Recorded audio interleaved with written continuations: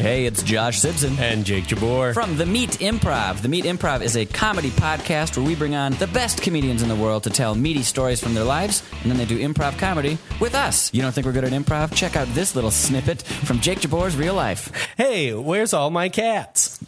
He never knows. The Meat Improv. You can listen to it on iTunes or your favorite podcasting app. That's The Meat Improv. Hey everyone, welcome to the Improv Obsession podcast. I'm your host, Stephen Pearlstein, and today we've got Brian Jack on the show. That's coming up in a minute, but real quick, I'm going to ask you for a favor. If you would rate and subscribe the show in iTunes, write a little review, that would be so helpful. It boosts the iTunes ranking, it gets it in front of more people's eyes, more people listen, gets the show a little more legit, gets me more even amazing improviser guests on the show. So the net effect is positive for everybody. Quick thanks to the New York improviser who just left me feedback, MCF100. Thank you, buddy. I will try and keep up all the good work for you. A couple of plugs coming at the end of the show. Listen to those. Oh, also, my guest, Brian Jack, wanted to give a shout out to his new daughter, Ramona. Hi, Ramona. Thanks for letting your dad do the show. That's it. Here we go. It's the Improv Obsession Podcast. It's the Improv Obsession Podcast. It's the Improv Obsession Podcast. It's the Improv Obsession Podcast with Stephen Pearlstein. We'll start recording, so you've been saving so much stuff. All right. Hey, everybody. Welcome to the Improv Obsession Podcast. I'm your host, Stephen Pearlstein. Today, we have Brian Jack. Brian, hello. Hey, Stephen. How are you? Thanks for having me. Great. So real quick, so we can get into all the things that you've been saving, because it cracks me up how much you're already... We've been talking for 2 minutes, and Brian's like, well, I'll save it. Yeah. But, like, real quick, for the audience who may not know, I want to give them your background, but I don't know that I'm the best at that. So, like, where might people know you from? Well, that's a hard question, actually. Isn't it? I think maybe. Probably, I'd guess, like, The Reckoning is, like, the big improv team. This is totally an improv insider baseball podcast. It's not like I'm expecting, or anybody on the show has been like, oh, I'm the guy on Parks and Recreation. Okay, It's just, like, improv nerd stuff. Okay, gotcha. So people may know The Reckoning if you're in improv. Probably, which, I hope so. It's been around, we've been around for... I think we're going on 12 years or something like that. And I could be off by 1 year. I think it might be like 11 and a half or 12. But yeah. And then I also play with another team in Chicago called Deep Schwa, which a lot of people will know in Chicago, especially. In Chicago, yeah. I have listeners in Chicago, so. Oh, well, yeah, Chicago is where I come from. I've only been in LA for a couple of years, so that's my scene. I love it. Yeah. All right. So I guess the thing that you were saving right before was your guest list you saw, and you were like... Yeah. And you said you had a thought, and then you're like, I'm going to save it. So what was that thought? Well, I was just like, man, I feel privileged, first of all, to be on the podcast with such an awesome guest list that you've had previous to this. And especially, I don't know a lot of those dudes, and ladies. I think I know every lady, and some of the dudes I don't know. But like, the dudes I don't know, I know are highly regarded. So I appreciate you having me on. This is cool. No, that's cool. We'll just share it for the edification of the audience. Yeah. My intro to you was we were doing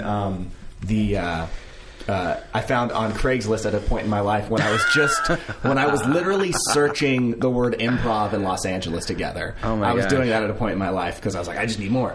And I found there was an open audition for Flappers' new improv team, which I'm like, I don't know what Flappers is, but I understand that they want to audition for an improv team. I'll be there. And so I went and did that, and I did pretty decent in the audition. And I remember, what I remember about it more than anything was I was like, I didn't know that I did that. I didn't think I did that great in the audition, but like you were like, if anybody wants to talk to me afterwards and like, you know, get like some personal notes, you can do that. And you're being very kind and like just talking to people. And I was like, I'm gonna go up to him and just sit down and be like, so like I'm good. like that was I didn't say that necessarily, but that's the attitude I came down. I'm like, so like this will be fun. like getting on this team. If I remember, and I think it worked. I actually do remember that moment. And you were, I was kind of impressed by your confidence. so alone fake. from that. So, yeah, that was awesome. It was very fake. And I remember the ad that I put in to Craigslist for that because I was like 1 foot in, 1 foot out of that job altogether. Just because I was new to I just new to LA and it was kind of a weird position that we were inventing as we were going, and it didn't last all that long. It did not. But I was excited potentially to start my own thing, but I was also nervous as hell because I wanted to be involved with other theaters that were already established. Yeah. And I was like, is this a competitive thing? Am I effing myself here? Yeah. So it was kind of a weird, nervous project that happened there. Yeah, you had that a brief tour. I guess what was that, like the education person, the improv person at the Flappers, which I think was ultimately replaced by I don't even know who, or I don't even know that it ever did really get replaced. Probably not properly. Yeah, they didn't have. We didn't see eye to eye. No. And you know what? Sometimes that happens. I think stand up and improv is such a weird thing to talk about with stand-up improv is just because I think sometimes, especially old school stand-ups, can brush off improv so quickly, and they want to associate the improv they know with that shitty group they saw like 15 years ago that just ate up a half hour of their life, and they've never seen like a really good improv show. So it was kind of tough to talk, and that's who runs that theater, I think, more or less. So it's funny how it's like just in the world, improv's weird. People don't get it. That's true. Yeah. But like especially for like stand-ups, they're like, okay, so like you're going to put on a show, and you know it's going to happen, and and also people will sit down and be able to like have drinks and like not pay attention for part of it, and like a check drop wouldn't be weird. And it's like if you did that in a long form show, it'd be like, well, I need you guys to like sort of it's because I think people don't. If anything, I think it's closer to theater. It's closer to like going to see a play, and like where you need your audience to engage with you a little bit. Absolutely. And it's not as much like stand up, like where like it's like you just pop in at 5 minutes, and it doesn't matter who's there. I can kind of do the same set every time. Yeah, I mean they're totally different. It's just they share the comedy thing, and that's about it. You know what I mean? So it's weird. But. It is weird. Well, and that so like after you parted ways with the crazy people. Yeah. Which was the day of a show, so we're like, I guess we'll still do the show. I know, it's so stupid. It was funny because we did what was actually a really, really good roommate's back again. We did like what was actually a really pretty good show. Yeah, and I was like, good, we're gonna work on us. But they were just like, I don't know, like they were so weird about like.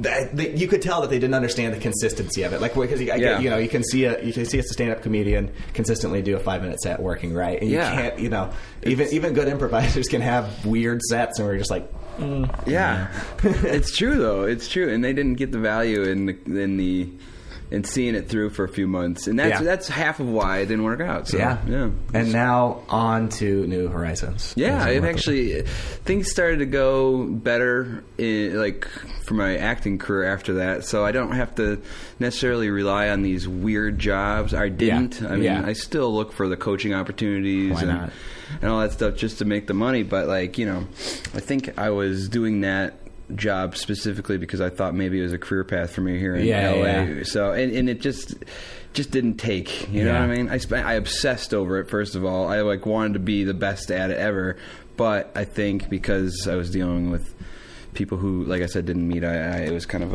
it ended up being more of an experiment for me.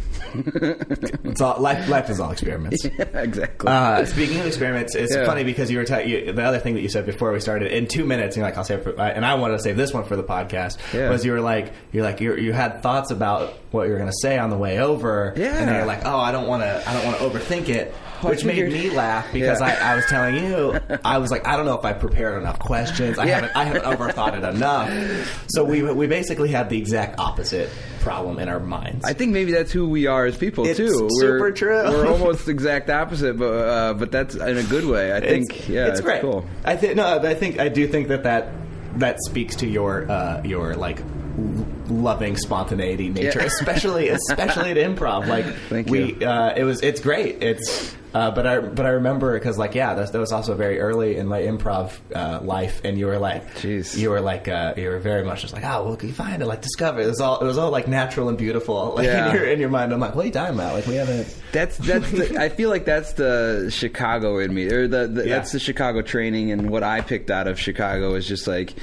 My first improv teacher in Chicago was a guy named Martin DeMott. Yeah. And he was my teacher at Columbia College. And I specifically went to Columbia College because they had improv. Really? So, like, going into college, I kind of wanted to be... Like, if I could have graduated with the major of improv... You would have been all over that. I would have done it, yeah. So I went to Columbia because him and Jim Zulvik were teaching, and Jim Zulvik was on the main stage when I was in high school. So I was like, oh my gosh, I could learn from that dude, and I can learn from this other dude. Oh my! And just a little background on Martin. He's passed away since, but he was like the nephew, I believe, to Viola Spolin. Yeah. So it's just like... Wow, you're getting it like straight from the source. Yeah. So it was cool. And he was the most lovey-dovey teacher of all time. I came in kind of like this. I'd spent the last 8 years in the country. My folks moved away from the west side suburbs of Chicago to the country, and so I came this kind of, I don't know, city slicker in the country, but I still had this little country flavor coming back to the city. So to get this teacher who was all lovey-dovey and had us literally hug a tree on the first day of class, I was like, oh my gosh, is this what this shit is going to be? And I was nervous, but then it ended up becoming like intertangled with my own personal philosophy on this stuff anyway. I love it, and I think you got to share that love, and you got to create it for other people. Got to hug a tree. You got to. I love that because that's funny. It's almost hard for me to imagine your personality being anything but that, like that guy. I mean, let's talk about that because that's interesting. Because honestly, I feel like. I feel like I understood that in theory. Is that chair super uncomfortable? No, I'm super fidgety. I think I had a 5-hour energy drink like 2 hours ago, so I still got 3 hours left on it. 3 hours. Yeah, we're gonna go for 6. So at some point you'll come down, which is great. You'll just hear your decline. So like in my mind, like I have trouble, like I was saying, disconnecting you from that like lovey-dovey guy. And I feel like even in my early improv, I was like, cool, I think I understand that the lovey-dovey side of the improv, like why that's a thing, or like why it's important. Yeah. But I don't know that I ever fully embraced it for a while. Now I'm more like, I feel like I'm trying more and more. Yeah. Like the other day I was talking about cage matches, competition improv, and I was saying I made a little thing on Facebook. I'm like, I don't know that I agree that it should be around. I think that undermines what we do. I'm totally with you. And I was like, wow, I sound a little righteous, but I kind of believe that. Like, I really am like, I don't know. But like, okay, so like your lovey-doveyness. Let's just talk. Like, why did you latch onto that, or like, why is that a thing for you? Well, it made me better, for one. Like, people doing it to me made me more confident and better at it. I think I'm not a naturally overly confident person. Mm-hmm. So when people give it to me, give me confidence, like, I thrive on that. Like, if they're like, oh, yeah, we expect you to succeed, then I feel like, okay, here we go then. Yeah. But if I've got kind of a weird vibe going on around me, I can sometimes, like, get too into what I did wrong or what I'm not doing enough of to block that out. So for me, it's like the perfect ingredients for a show is that you're just all good friends and you go on stage and have a goofball fun time and explore like, some real stuff, but it's done on this as like, totally good friends doing improv, or at least good professional relationships doing improv, whatever it has to be, but it has to be in a good vibe for me anyway. I know, I hear that. I feel like every now, like whatever, I've only been doing this year and two and a half years, we'll say, and I feel like every so often I'm like, oh, the key to going into a show is this. I know. I'm wrong. I end up being wrong. I have literally tried to figure that out. Like, yesterday was a good show, so what did I have for lunch? Okay, tuna sandwich. I'm going to have that again today, and then I'm going to have that 7-Up right at 3:13. You know what I mean? And then you try to recreate your good show days, and it doesn't matter. It's all individual. It's on its own. But there is something about going in with just like, I'm going to have like a fun thing with my friends. Like I feel like it's like when you're sometimes making. When you're like, I'm going to fix this thing. Yeah. With maybe what I call like a jealous move or jealous mindset of like, okay, I'm going to go and I am going to establish, characters, or I'm going to establish where, you know what I mean? Yep. Whereas sometimes it's like you just go in and you're like, I don't know, I'll just go whatever anybody wants to do. Yeah. I'm going to follow. I'm going to get excited about it. And like, I had a show a few days ago. I said the other like 9 times, like it actually mattered when it happened. But like this girl was like, she said something like, if I look into this telescope, will my soul be stolen? And I was in the scene with her, and I was like, she was just being like a weird, suspicious character. And I certainly did not expect her soul to get stolen when she looked into the telescope. And one of my teammates, took her soul, and I was like, what? She took the soul, and the soul starts like flying off. And I was like, well, I'm a country guy too, and I'm like, of course I would just lasso the soul and like try to and it was so fun, and it was a lot, and it got a great reaction. But it was just one of those things where it was like, she followed her thing, and I'm going to follow that thing. Like, let's just do it. I love it, like those unexpected moves. That's kind of like I had a bunch of teammates on The Reckoning actually. Namely Michael Patrick O'Brien and another woman by the name of Jet Eveleth. These two in particular are the ones that jump into my brain. I guess a little bit of Bo Gowitzer. I should just name the whole team right now so I don't leave anybody out. Shout outs. Those two people in particular would go to, like they were improvising. I don't know. They're trying to improvise odd things, or they were bringing odd things to the table as initiations, and like that soul thing would have been totally what they did, and I freaking loved it. And my brain doesn't necessarily go to that on purpose all the time, but I love that theirs do, so it's just such a gift, man, to have that farce kind of energy going on in your show. And then with that, you're going to that like lovey-dovey place of just going like, I'm going to do that. Maybe I wouldn't think of that, and like I think it's easy to do in your improv, especially the way you learn improv at UCB, not to knock it, is to go like, this is an absurd thing. Let's try to figure out why it's absurd and point out why it's absurd. And, you know what I mean? Like, totally. I think it's easy to kind of go like, let's try to logic our way through this. Yeah. And instead, like, it's probably more often fun to just go like, I'm going with your weird thing. Yay! It is. Yeah, it is. I mean, that's interesting. I still haven't wrapped my head around the differences between UCB and IO too much. Nobody will. Yeah, it's because the thing is, I feel like maybe it's not all that different. It's probably the end goal is not different at all. I don't think, right? It's just but it's just like here's what we think maybe will help you get there. Is what everybody has. Everybody has like, I think this will help you get there. Yeah, and it honestly all feels valid. It all is like nothing has I've ever been like, no, you guys don't get it. Yeah, like everybody's built a whole institution. There's not one technique. It's not like swimming where there's like a grand technique that everyone has to learn. Yeah. It's more like you have to find your own voice. And here's 5 different schools that'll teach slightly different variants on that idea. Yeah. Which one do you you like? But I think the community is what gets celebrated the most out of all of that. Like UCB's community seems to be really strong out here because there's limited spots for performers. They get awesome celebrity type shows going on. Yeah. Like it's a really cool place to perform.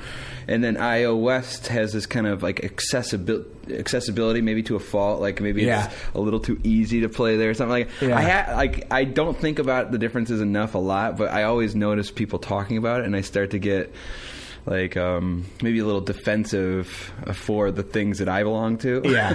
But I don't know. Well, no, I mean, I think that's fair. Like I've definitely at one point or another in my improv going like, God, I should just go over to iOS. I could clean up. I could be on a Herald team in a week. Probably. Exactly. Which is like such a shitty thing to say, or like to just kind of go like to put that as a fault to them. But it's like, then again, you're like, that's great. You're fostering, your theater's choosing to foster their talent. Yeah. Have people who say, like, I believe in you, and like hang out, and which is great. But it's also that UCB caught fire like right away out here, as far as I'm told. Like my friends who got out here, or who were out here in 06 and 05 when it started, are they're part of that core still. Yeah. So like it's kind of interesting, and it's so much harder to get in than it was then. Yeah. and people seem to flock here like they flocked to Chicago at one point to do the UCB. It's interesting, man. It's very socially. It's complex, man, because like IO West, I feel like if they had producers, agents, and then famous people perform there, it could be the same thing too. There's not that much different as far as like top tier talent, what they're doing. But I don't know. Maybe I'm wrong. I don't know. No, yeah. You know what? Honestly, because I'd only ever seen a few shows at IO West for a while. Like, and a lot of them were some of the Del Close Theater and the Loft shows. Oh yeah, and then like I saw my first like Reckoning, I saw Quartet, I saw Armando, and I was like, what? Yeah, they're doing this? Like this is great, and it's also especially surprising to me because it's like. You do see a little bit of a different thing at UCB a lot that they do in Armando. Like Craig Kukowski, that dude's unbelievable. Oh my gosh! And like just the stuff and like you're like these beautiful like smooth callbacks and just like and these characters that really feel realized and full. I'm like whoa, and it's what you're saying. The top tier talent is there and it's all great. But there's something.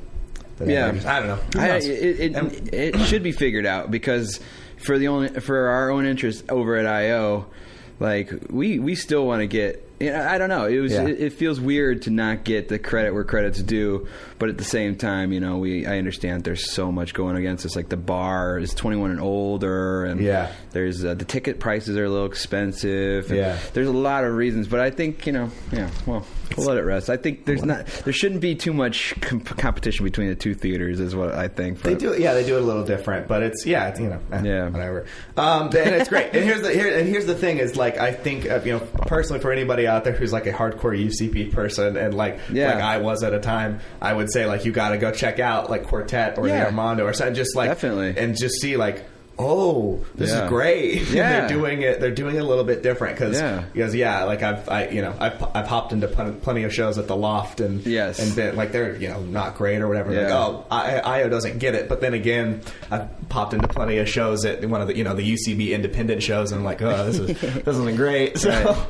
Now, Second City, they can suck a big fat dick. Yeah, I'm just kidding. I work for them too back in Chicago, and I do shows once in a while here in LA. But I'm mainly an IO performer. See, and the thing about Second City that I think is interesting, and we could talk about these weird community things all day. Love to, yeah. But that's the last thing anybody cares about. But they do. It really does feel like it's insular and by choice, and it's like they all really. It feels like they all support each other very nicely, unlike other places. I'm like, well, you guys got like a beautiful thing going on. Yeah, I guess have fun. Yeah, I know. Well, it's also. Well, I don't know how to approach Second City at all because when I first got out here, I did a bunch of shows, and they were just like randomly attended. Like, not too many people showed up to shows, so I was kind of just like, I live in Burbank, so for me to drive, I know that sounds like a lame excuse, but like for me to drive into a show for two people, even though I'm with my friends on stage, it just sucked. Like it was just my nightmare. It's just a work, and I didn't want to have to work for that audience again because I had spent 12 years in Chicago doing it, and it seemed to be kind of an automatic with the shows I was doing at IO. Yeah. So to work with a cast that maybe didn't look like it was going to stick around for the next 5 years and become the next thing for that audience, I just didn't feel like putting in the time. Yeah. It's a thing. You got to think. You got to think about it at some point. And plus, like, I feel like, not to get on a tangent, but... Do it. Yeah, okay. The Second City is just not... People don't have an idea of what it really, really, truly is out here. And I think it's because of Second City LA. No knock. I think their training program probably is awesome because they got awesome teachers. But what they are in Chicago and what they were for so many people in Chicago doesn't hold a candle to what they do and what they are as far as performance out here in LA. And I think that waters down what it was that maybe still in Chicago. Yeah. Because it is the top 5 people, or top 10 people with the ETC and main stage cast that are performing every night at the Second City in Chicago, and it's professional. These people are working 6 nights a week, 8 shows, I believe, a week, and free sets every night. And then you get out here and you go to a show, and it's not that. Yeah. So agents and producers or something like that, when you're like, yeah, I did Second City. And then they're like, oh, yeah, no, I've seen a show. Cool. Yeah. They don't say cool because they know the Chicago version. They say cool because they either have never been or they saw a show in L.A. Yeah. Well, and it's interesting because, like, again... from what I've heard about Second City Chicago is all great stuff, and it feels like maybe Second City LA doesn't entirely have a clear thing that they're doing. You know what I mean? And maybe that's what it is. I don't know. They certainly don't have that professional thing going on the stage that they do in Chicago, and that was the draw for me. I was like, I want to be that dude. Yeah.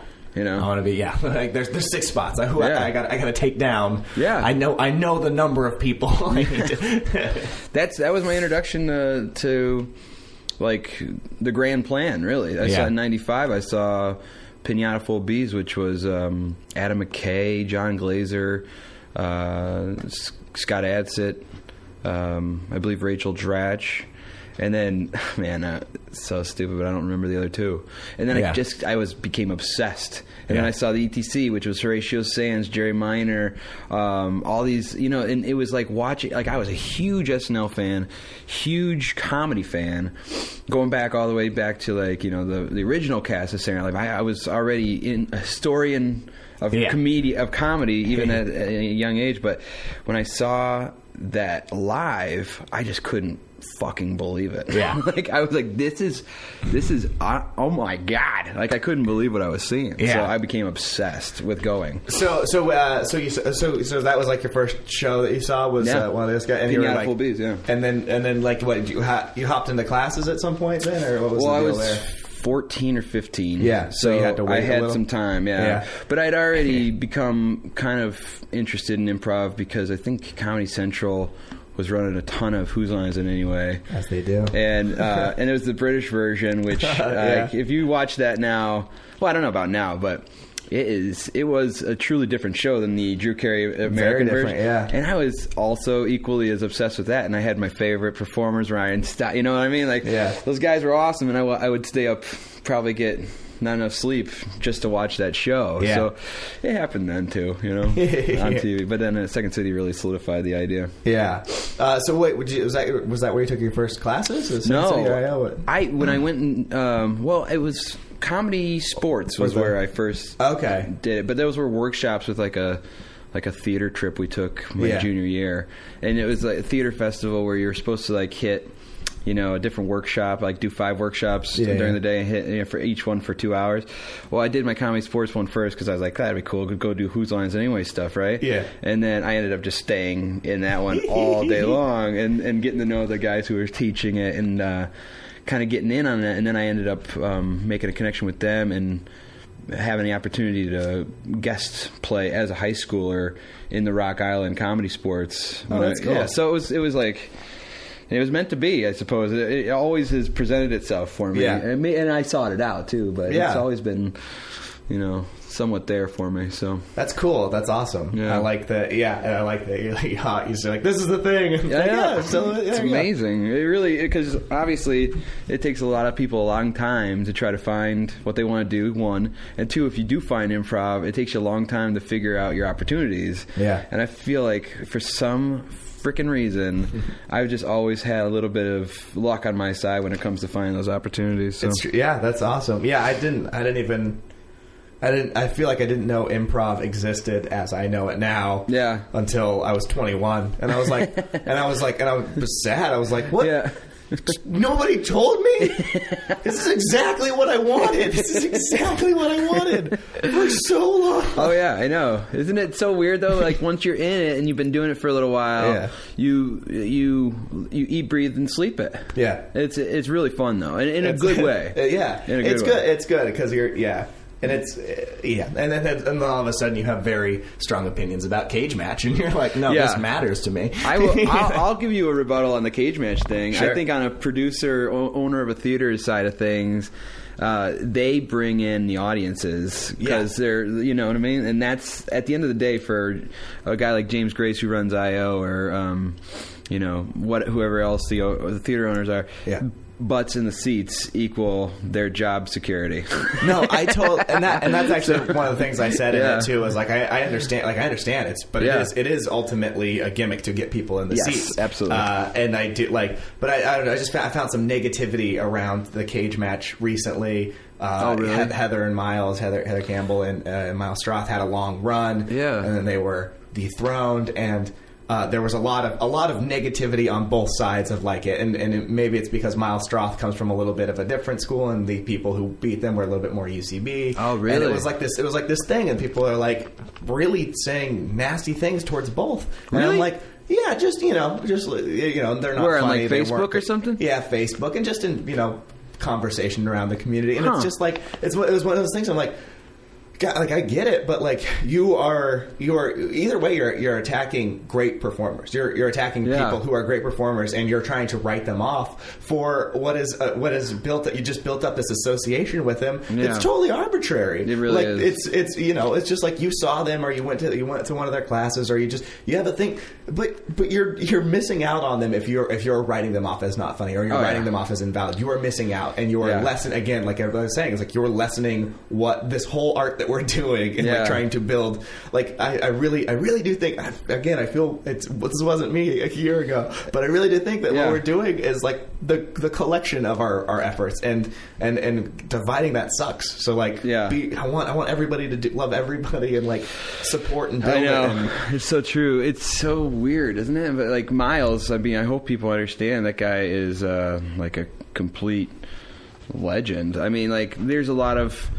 There's a lot of personality things, I think, that with him, because he's such a strong personality that you can that maybe he polarizes people. I have no idea what his deal is. I like him, and I think he's a nice guy. Heather is a one of a kind talent. I've never seen anybody even close to being anything like her.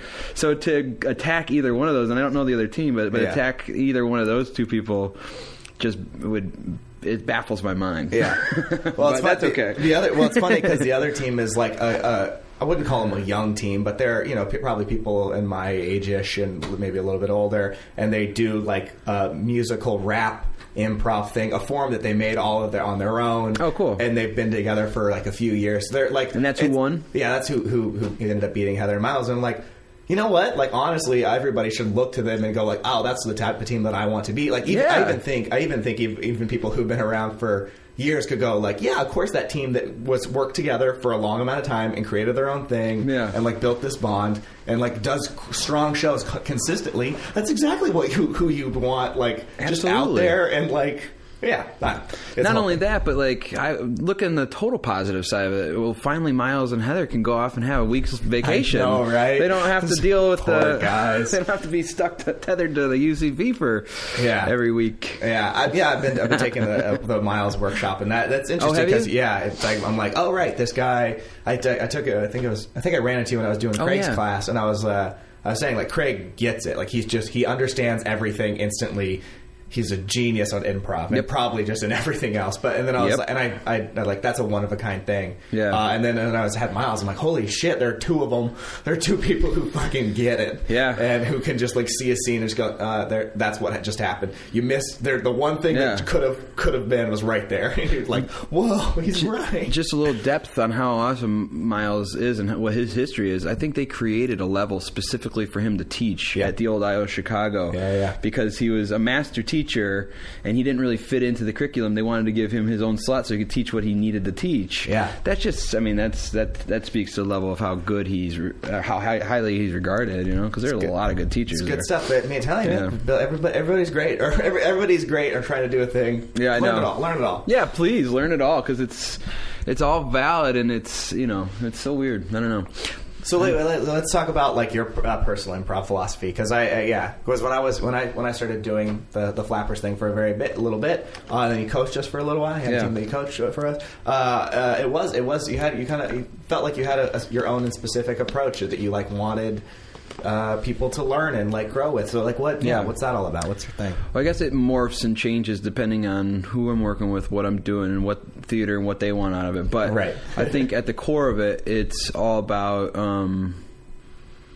I think maybe what I bring to the table is the fact that I was on a team for so long, and I know what it takes maybe to be successful. Yeah.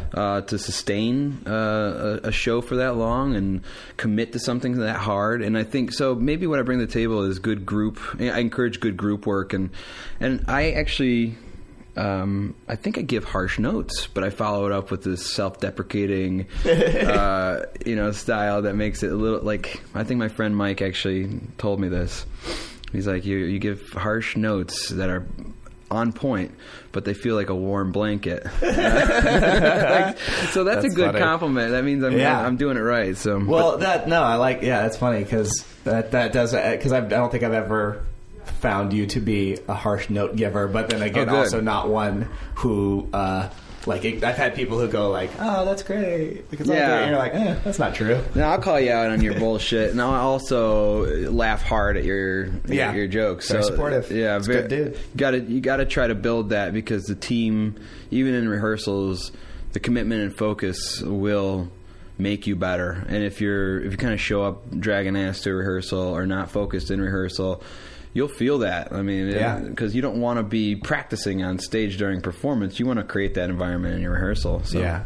Well, I remember one of the things that consistently I noticed of you was like it felt like all of your exercises, intentional or not, were things where if not everybody's paying attention, or the forms that you want to do, if not everybody's paying attention or like working at it, it will not work. Like you had us doing like the JTS Brown thing, which is this whole form that I couldn't even begin to attempt to explain as what it is. Yeah. But like there are things that are happening, and you're like, if you're not paying attention to it, just it won't happen. Yeah. And that's everybody. Like everybody has to be worried about it constantly. Or like the openings that you had us do. I remember we were like having us work on were like these shared monologues where we'd like move around the stage, but like hop into it just randomly at some time. And you're like, I guess I really have to be paying attention to like when to hop in, or like somebody's going to cut me off. And it was all. And I just remember feeling like, oh, Brian wants this like dynamic thing to happen, and also like.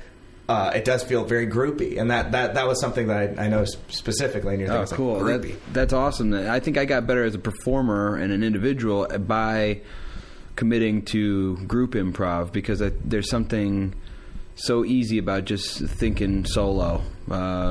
Maybe not for everybody, but I found it to be like limiting if you were just interested in your own self. But if you kind of committed into a team and became that group mind.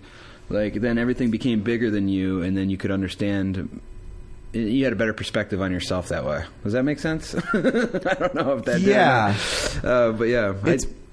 It's like that thing, like a collective group of brains is probably is better than an individual one at any point. And that's the thing, is like if you can find a way to in my instance, stop going like, oh, I think I'm funny and I can establish something, or I can get the game there, and go like these 7 other people or however many other people also have this same thought and are also trying to work to be funny. And if I go with their thing and they go like, and I try to build on it, if I just like, I'm going to make their thing better, and maybe it's not even that thought process. I'm going to make their thing better. I'm going to build it. Just like, I'm going to do it. I'm going to jump in with whatever I can bring to it. Then God, it works. It works a lot. It works every time. And there's also the JTS Brown, for everybody who doesn't know, it's a really complex form. And I usually try my best to start every group that I coach off on it. Not because I want them to perform it, because actually, if you ever saw the JTS Brown when it was up, like I did, and I actually rehearsed it with Craig Kukowski, I think he was the original coach, for intentions of being put up, but it never did, but we just worked on it. It's a very hit or miss type of show. So you don't necessarily want to perform it. It's not the most feel-good show in the world, especially if you're a new group. But if you learn it, you can develop this twin language between you and your scene partners or your teammates. And you have all these moves that are... They are moves that we would see on stage, most of them. but you have all these moves at your disposal. So if somebody wants to pull that during a herald, pull one of those JTS moves out during a herald, it might look weird to the audience, but we get it because we've practiced it and we know it. So we just have more tools at our disposal by learning the JTS, which that's why I coach it like right off the bat with most teams that I coach. Yeah, and like I said, I noticed it specifically. Like you have to kind of get in tune with everybody else and all the stuff that's happening, or else it won't work. Yeah, and that is definitely the danger of doing it. I'm sure is that it's so fucking complex. Yeah, I'm it's sure such it's a great. high level of focus that you need for it too, which is also good for. To shake off those nerves for a new team, all getting to know each other and stuff like that. It's like, here, I'm going to make it easy on everybody. You don't have to worry about the social part of it all. Just focus up and do work. Yeah. And people tend to get into it. And if you have people come in doing heralds or whatever, they're like, all right, what's my first beat going to be? I came off the opening. Yeah. How am I going to start this first beat? Okay, I did my first beat. Let's get through the group game. Yeah. But what I have to do a second beat, and I should it's that thing good performers don't do that for sure. People don't do that as much. But there is a thing, I think, especially when you're doing it, okay.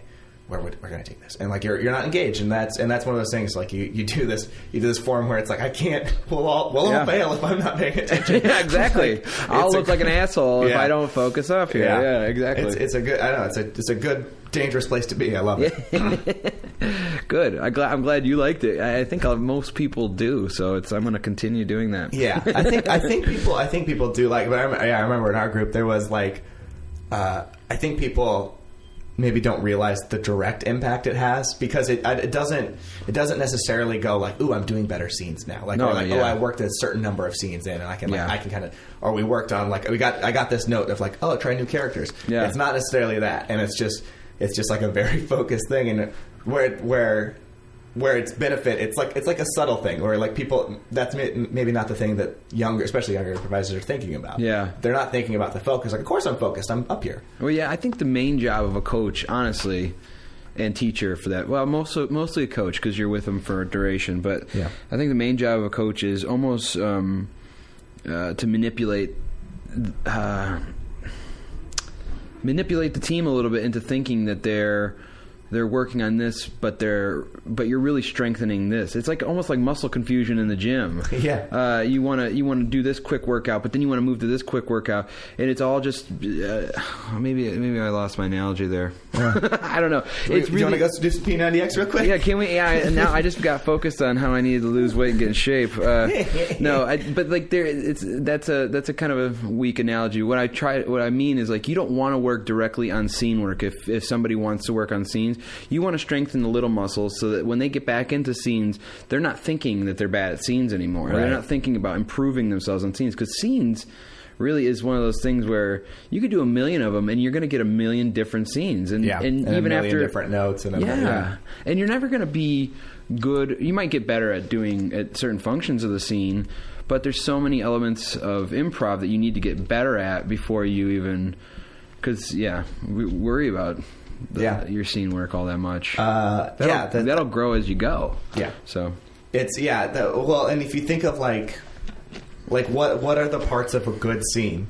Is connecting with your scene partner and establishing what you're doing and listening to the person and being aware of your environment. There's a lot of other little things, and some people think the basic thing is a scene. Yeah, and it's no. There are a bunch of little functions going into what it takes to get this whole thing working. It's totally weird.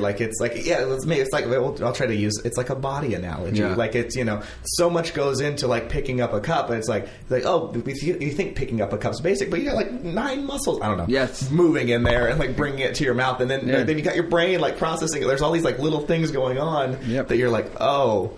But no, just picking up a cup. I got it. No, it's a lot. You got to work on. You got to work on the little things. It's awesome. Yeah, I think I was such a big fan of that. I think it was the Tipping Point, where it said you had to do something 10,000 times to become an expert. Yeah, I believe that, but then I've tuned on to another philosophy.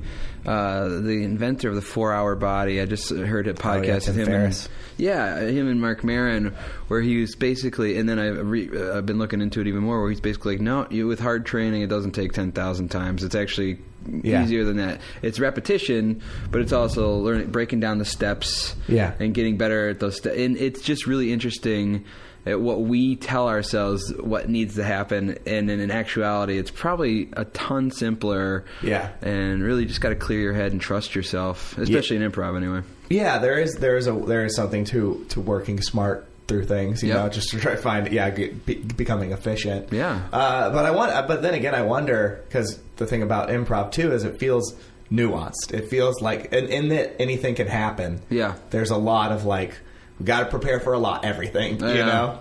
Like I think True. it would be cool if like you could somehow do this 4-hour body whatever thing and go like, cool. Here's the real quick breakdown. Now you're good at improv. Yeah. But it does. I don't know. Maybe it's just me like going like, no. My art is hard. Yeah. I don't know. It's weird because I think with the Reckoning and using it as an example, I think we all feel like we're looking back on it our first year. We thought we kind of stunk, even though we were having a ton of fun. We loved each other by the end of that first year as much as we love each other now. Like that, we really feel like those shows kind of stunk compared to what we ended up stumbling on. And we worked like twice a week. We did rehearsals twice a week. One with a guy named Shad Kunkel, which is a real name and a real person, and another guy named TJ Jagodowski, who's one half of that Sonic commercial. You might recognize him from. Yeah. And through that, I feel like we got better and better and better, but all we were doing was just working different muscles. One rehearsal we would do, like theater drills, basically like trying to think of the form that Shad was having us do. I forget. This is going to be boring radio or podcast right now while I think. But Meisner, that's what it was. Okay. He was having us doing Meisner exercises and stuff like that. And then the next rehearsal, it was TJ who came in with, scribbles on a napkin of stuff that he thought of, wouldn't that be cool kind of scenarios in a bar. Yeah. So, we were just getting tossed anything and everything all at once with what felt like with no focus. But we ended up totally being a great group because of that shit, because we were just like accepting what they threw at us, trying to conquer those specific drills, and then seeing how it played out on stage. You just can't worry about each show. You have to worry about the long haul. Like that's probably the lesson there. It's weird. Like it's easy. I think it's easy to get upset about a single show or a single practice and go like, it's so easy to obsess about it, but it's so not important. Yeah. But after a little while, I feel like I'm much less stressed about shows in general. Oh, good. Just because I'm like, they're coming, and like that's not to say I'm not going to try to do a good show, but like if something goes weird, I'm like, all right, well, whatever. Like I'm just kidding. I had to do bad ones at some point. I had a few good ones, so I'm just going to do some bad ones now, I guess. Absolutely, that's the way to go, man. And just and hopefully you're don't feel that any kind of discouragement from your team. Like just start over fresh every time. Yeah, that's the way to roll. Yeah. But it's tough. Like on one of my teams now, I don't know, let's talk about like maybe beating yourself up a little bit. I'm sure you have some thoughts on that. I was on the team I was on now, we've been together for about a year now. And for the first like 6 months, I was just like, I'm not good enough for this team. And it was really like stressful isn't the right word, but it was like I really want to be better than I am. Yeah. And it's funny because I don't know. I'm sure people would be like, yeah, he did do some weird moves. But there's also like people they asked me to be on the team for a reason, and I did bring good stuff to the table plenty of the time. But it was also every time like I would just like, I don't know why I did that move. I'd just be like, oh, they should all get rid of me. They're all so perfect. And then you think about it, you're like, maybe not all their moves were wait, we're all just trying here. We're all just trying. That's funny. Yeah. And it's like, but that's the thing. Like at that point, it's like, okay, then what it's just going to be is like I'm going to resign myself to being the worst person on the team. I'm the worst person on the team. But you know what? I am going to try. And I'm never, even if I am the worst person on the team, I will give them 100% effort every time. And if they kick me off, I will understand. But until then, I'm like, it's instead of just going like, oh, I'm not good. I'm like, I don't know what to do. Yeah. Give up. Like, it's like, all right, I'm bad at it. I'm bad. I'll try. I remember the first 5 years of your improv career, I feel like, are so precious. You know, like you treat them so precious, and Yeah. and it is. Down to the fact where I think like I never missed a rehearsal on any of those teams I was on for the first 2 years, just because I was like. It was the joy of my life, first of all, but also I was scared to miss one, that I would, miss out on some huge moment or something like that. That it was tough. the 1 week we learned everything about improv. How dare you miss You it? go to the next show and they're like, we're gonna have you sit out because we did some real experimental thing in the last rehearsal that we're gonna try, and you just wouldn't understand. We've reached another level. Yeah. So, sorry. Yeah, that's funny. But yeah, it's awesome, and I think I saw probably shows almost every single day of the week when I first started too. Yeah. And I was spoiled. I had some of the best performers, or in my opinion, some of the better performers I've ever seen in my life were right when I started classes. It seemed like there was a mass exodus from Chicago the year following, but for that 1 year where I was a student and a little bit past that, there were like crazy amounts of talent in that town. And the thing I think that separates, and I will champion Chicago today because I feel like it's a good platform for it, because Sure, why not? we're in LA, and if you don't know Chicago, then you would never understand. So maybe if I try to explain it, it's a place where you go just to study.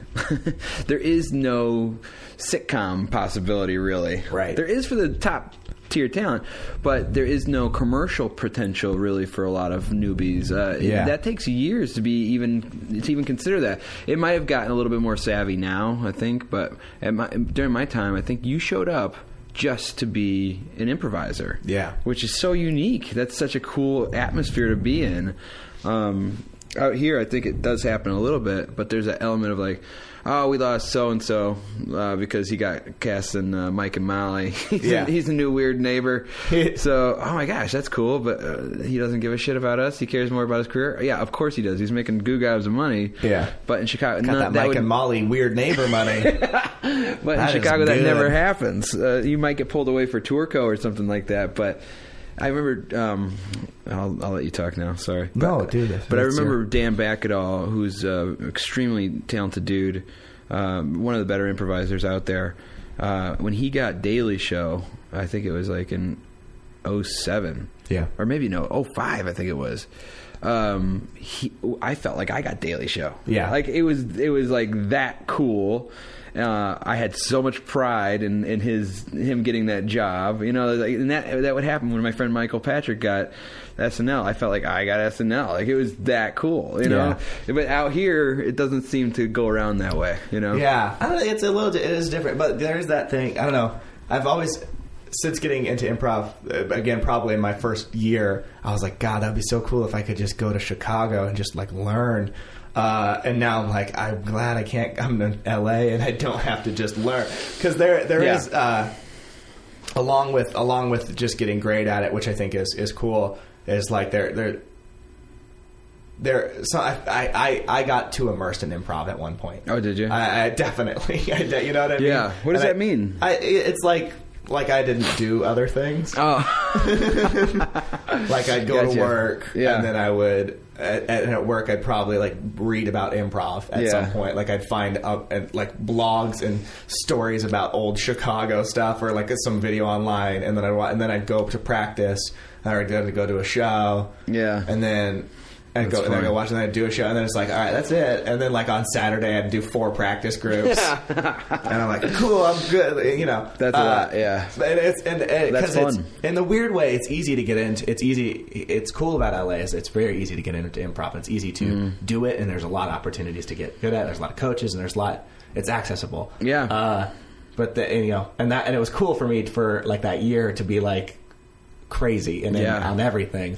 And I'm like, all right, you actually should probably have other things in your life happening. You want to bring other experiences to your improv, I suppose, yeah. And I was much the same way though. So I started when I was in Chicago. I started IO when I was 19. So I mean, like, that's all I really could do. Yeah. That's not laying bricks. I don't understand that simple pattern. No, but that's awesome. I think that's the way to learn real fast too. Is I watch a ton of shows, and you did too, and you got to. You have get to. into it. Okay, well, let's. I want to talk a little bit. Wow, we've actually been talking for quite a bit of time. Really, how long? Yeah, like 50 minutes. Oh my gosh! Can you believe that? I hope if people are listening, man, still, then let's keep going. They might not be. Who knows? But I really want to talk a little bit about something that I think is like particularly you-ish, and that's like, one, I feel like you're a good character player, but like also you have this thing of like being a delightful idiot, which I think I want to say that, and like I don't mean that as I think that you're an idiot, but you do have this thing where you like to play like truly happy people who are happy with all their people, but also who are like, well, I'm a little goofy. Like, I'm a little goofy things going on. And I think, but also, ultimately, that just like to me, like you're big on positive characters. Maybe does that sound possibly true or something that you think about? Or wow, it's completely like not intentional. I don't think, but yeah, I actually I love that. That's a huge compliment to me. I've been told. I was told by. This guy Tom Flanagan a long time ago that he's like, this is when I was first starting, he's like, you play low status so well, and I was like, oh, cool. Well, what's that? No, I mean, I knew it was, but I was just like, oh, okay, cool. It's just a natural thing for me, I suppose. One time in a rehearsal, Andy St. Clair, who's a really talented improviser out here, he was my coach. And he wanted me to play high status. He's just like, you should play more high status characters. And I interpret that in a weird way, because then all my characters from then on out were like, they were doctors, but they were still idiots. They just had better jobs. They got the promotion. They slipped through the cracks. So I guess it's so natural that I can't help it. But that's really funny. I like it. It's what I bring to the table, I suppose. Well, yeah, but like I don't know, like why, but like. But I think, there's like that. Overwhelmingly, you do have like a positive characters. Like I think that's a strong thing. Like is it like I don't know why do you do that? Why is that important? What's going on? I mean, negativity may be a little bit repulsive to me naturally. I just don't like negativity because I feel like when I'm negative, it gets me into more negativity, and that begets more negativity. So I on purpose try to stay as positive as possible in everyday life. And so I think my characters, and I think for things on stage to happen, you have to want them to happen. And I think negativity can just get you into that weird argument on stage, and it can be funny. Like we've seen Will Ferrell yell at somebody, and it's been hilarious. Yeah. But I also think that it's hard to sustain anger and comedy all at the same time for a duration. For me personally, I think maybe other people can do it, but it's so not on purpose either, Steve. So that's why I'm having trouble like kind of thinking about why I do it. It's just like it's my go. It's not like a go-to fallback, but it's like that's me naturally. Yeah. So in a way. Well, it's funny. Because you think like. I just even trying to picture this even more. Like sometimes you'll be faced with people saying truly crazy, outlandish, unusual things. Like I remember seeing where somebody basically like threatened to murder you and your wife. And you'd been playing this delighted to be in this awful situation in the beginning, and you're like, oh, okay, and like you're nodding and kind of like backing away, but like you're still pretty nice. Like it was just you're like, oh god, yeah. You're like, and you weren't like, oh god, or like I'm gonna fight this guy back. You're like, okay, yeah. You were just smart enough to go like, this is a problem, but like. God, I don't know what to do. Yeah, I don't know how to get out of it. And it's great, like that. But I think, so I think about that, and I'm funny. Like, it's funny. It's because I watch it and I'm like, oh, it's a good way to at least, if nothing else, you stay engaged in a lot of stuff because you didn't escape your murder as you would, or like. Or you play a doctor who's at least funny because you're like, what is he doing? What's going on with this guy? It's I don't know. It's just an interesting character trait that I know. Like I know that's a thing. I don't know. I don't know. I'm gonna think more about that, and then when I get around to episode 400, when you start having guests back, I'm gonna have a better answer for you, because that's awesome. I'll take that and run with it and think about it. Run with it. Yeah, because it's funny because this goes back to you, like, you're trying not to think too much about it. You strike me as this guy, and it's not that you're not thoughtful, but you're just like, oh, I'm gonna kind of let things happen, and that's so interesting to me, and like I want like I'm like. And you can hear it. I'm like, why? How? What's going on? How's it work? And I don't know. And it's funny because, like you said, we have a fundamental difference. Absolutely, but I perform very well with people like you because I feel like I bring what you want to the table and you bring what I want to the table, and so we're able to kind of steal off each other, even the energy in the scene, and it's pretty cool. But yeah, it's lack of preparation isn't necessarily something I want to be known for. But it's like, no, I know what you mean. No, yeah. So maybe blank slate, empty canvas, open, ready to do stuff. Yes. Yeah, that's it. Yeah, yeah. But I have been known to be a little bit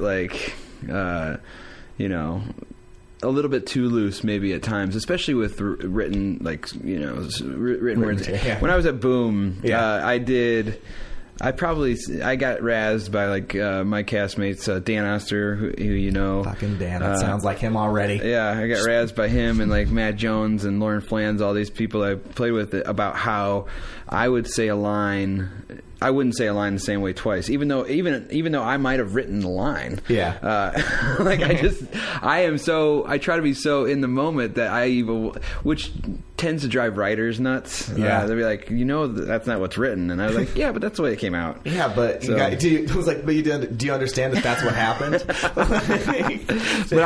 So I can be loose to a fault sometimes, but in another way, I think people appreciate that off of me too. So no, it's good. It's definitely a good thing, and it's funny because it's like I'm asking you how do I become more blank canvassy, and you're like, I don't know. Oh God, it's because I don't know how you do it. Yeah, it's one of those things where I think it's just a personality trait, really. Yeah. I like to remain open. I think I'm open to a fault. I wouldn't call myself political because I don't like to choose sides.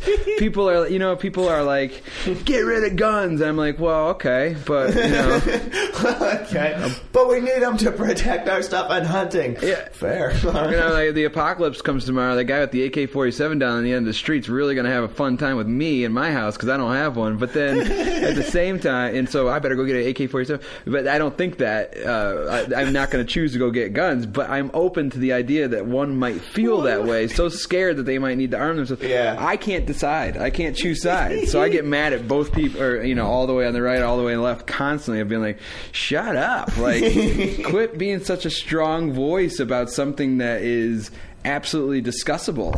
I don't know. Oh, that's so funny. And I feel like I'm going to get some hate letters off of it for both sides. Oh, gosh. I'm kidding. But my audience is only criticizes mostly me indirectly. Yeah. and I think there's a lot of pressure on us improvisers to be kind of in that liberal realm. I feel like we are. It's a liberal group just in general. Yeah. And so in my definition of liberal is being open to everything. So I can't take a strong position on many things. You know what I mean? That's what liberal means. Yeah. That's what it's. Well, hopefully it should. But it's funny. Yeah. Because people, whatever. But that's a slight explanation for why I'm so loose, is because I'm literally not trying to make decisions. I'm trying to stay open to almost everything constantly. Yeah, I like it. It's funny. I want to real quick. I do want to talk about Boom. Cool. I feel like I've had a few people on from Boom, Colton, Dan, Heather. Oh yeah. And Boom just fascinates me because like I said, there's this. Said before, it's this weird polish that comes with it, and I remember one of those things that you're big on teaching us was big stage presentation, and giving that a thing. And it's so what did you pull from Boom? What was your thing? What did you like about your time? Or anything? The weed, man. No, no, I wanted that job so badly. I was in classes with Brendan Hunt actually in '99, and I only had 2 classes with him before he got a phone call in the middle of class that told him that he got Boom Chicago. Yeah. It was crazy, but that's the way I remember it. Maybe I have to talk to Brendan. Maybe he got it on a Friday night, but I remember him getting it right in class and basically saying, "This is our last class together. I'm going to Boom Chicago." I was like, "What's that?" What? And then I won this contest. It used to be around before the internet, probably, but I mean, we were on the internet, but I won a Funniest Man on Campus contest, which used to be a thing. Yeah. It was a nationwide comedy.com. Just had started, and it's defunct now. But I won a trip for like this 3-minute stand-up routine that I put on and won Funniest Man on Campus and got flown with 3 of my friends to Amsterdam. And this is like, I already knew about Boom. Brendan was there, so I got to accidentally go to Amsterdam and see Boom. Yeah. And I loved it. That's so cool. Then I wanted it. So when I finally got it, I was in a relationship with my now wife, and I knew that I wasn't going to stay very, very long. I just knew this. But of course, you don't want to say that because they expect you to stay for a while. Yeah. But I wanted to do it so bad that I was willing to kind of fib a little bit. And I had such a great year there, and what I take away from that and what I got so good at just like not making shows a thing. Like, it was just automatic. It was, you're doing shows every day, every night, and in front of audiences that might not give a shit. Like, you can kind of feel them not give a shit. Dutch audiences won't laugh very hard, and after the show you're like, they fucking hated us, and then you go out to the lobby and they're like, that was the best show I've ever seen. Like, and like, you can't, you're so Why weren't you laughing then? Yeah, you're so confused on who you are as a performer, how you're doing, that it just becomes automatic. You're just a good performer every night. Yeah. And I think it's probably the closest I've ever become to being a good stand-up is doing Boom shows, because the audience really didn't inform me of how I was doing there, but I knew I was doing good. So like, it gave me this weird confidence that only Boom can give you. I like it. Is that a good enough answer? No, it's good. It's good. It's interesting huge. because there's something going on there, and cool. It's cool too. Like, you feel, and especially, I'll toot Matt Jones's horns.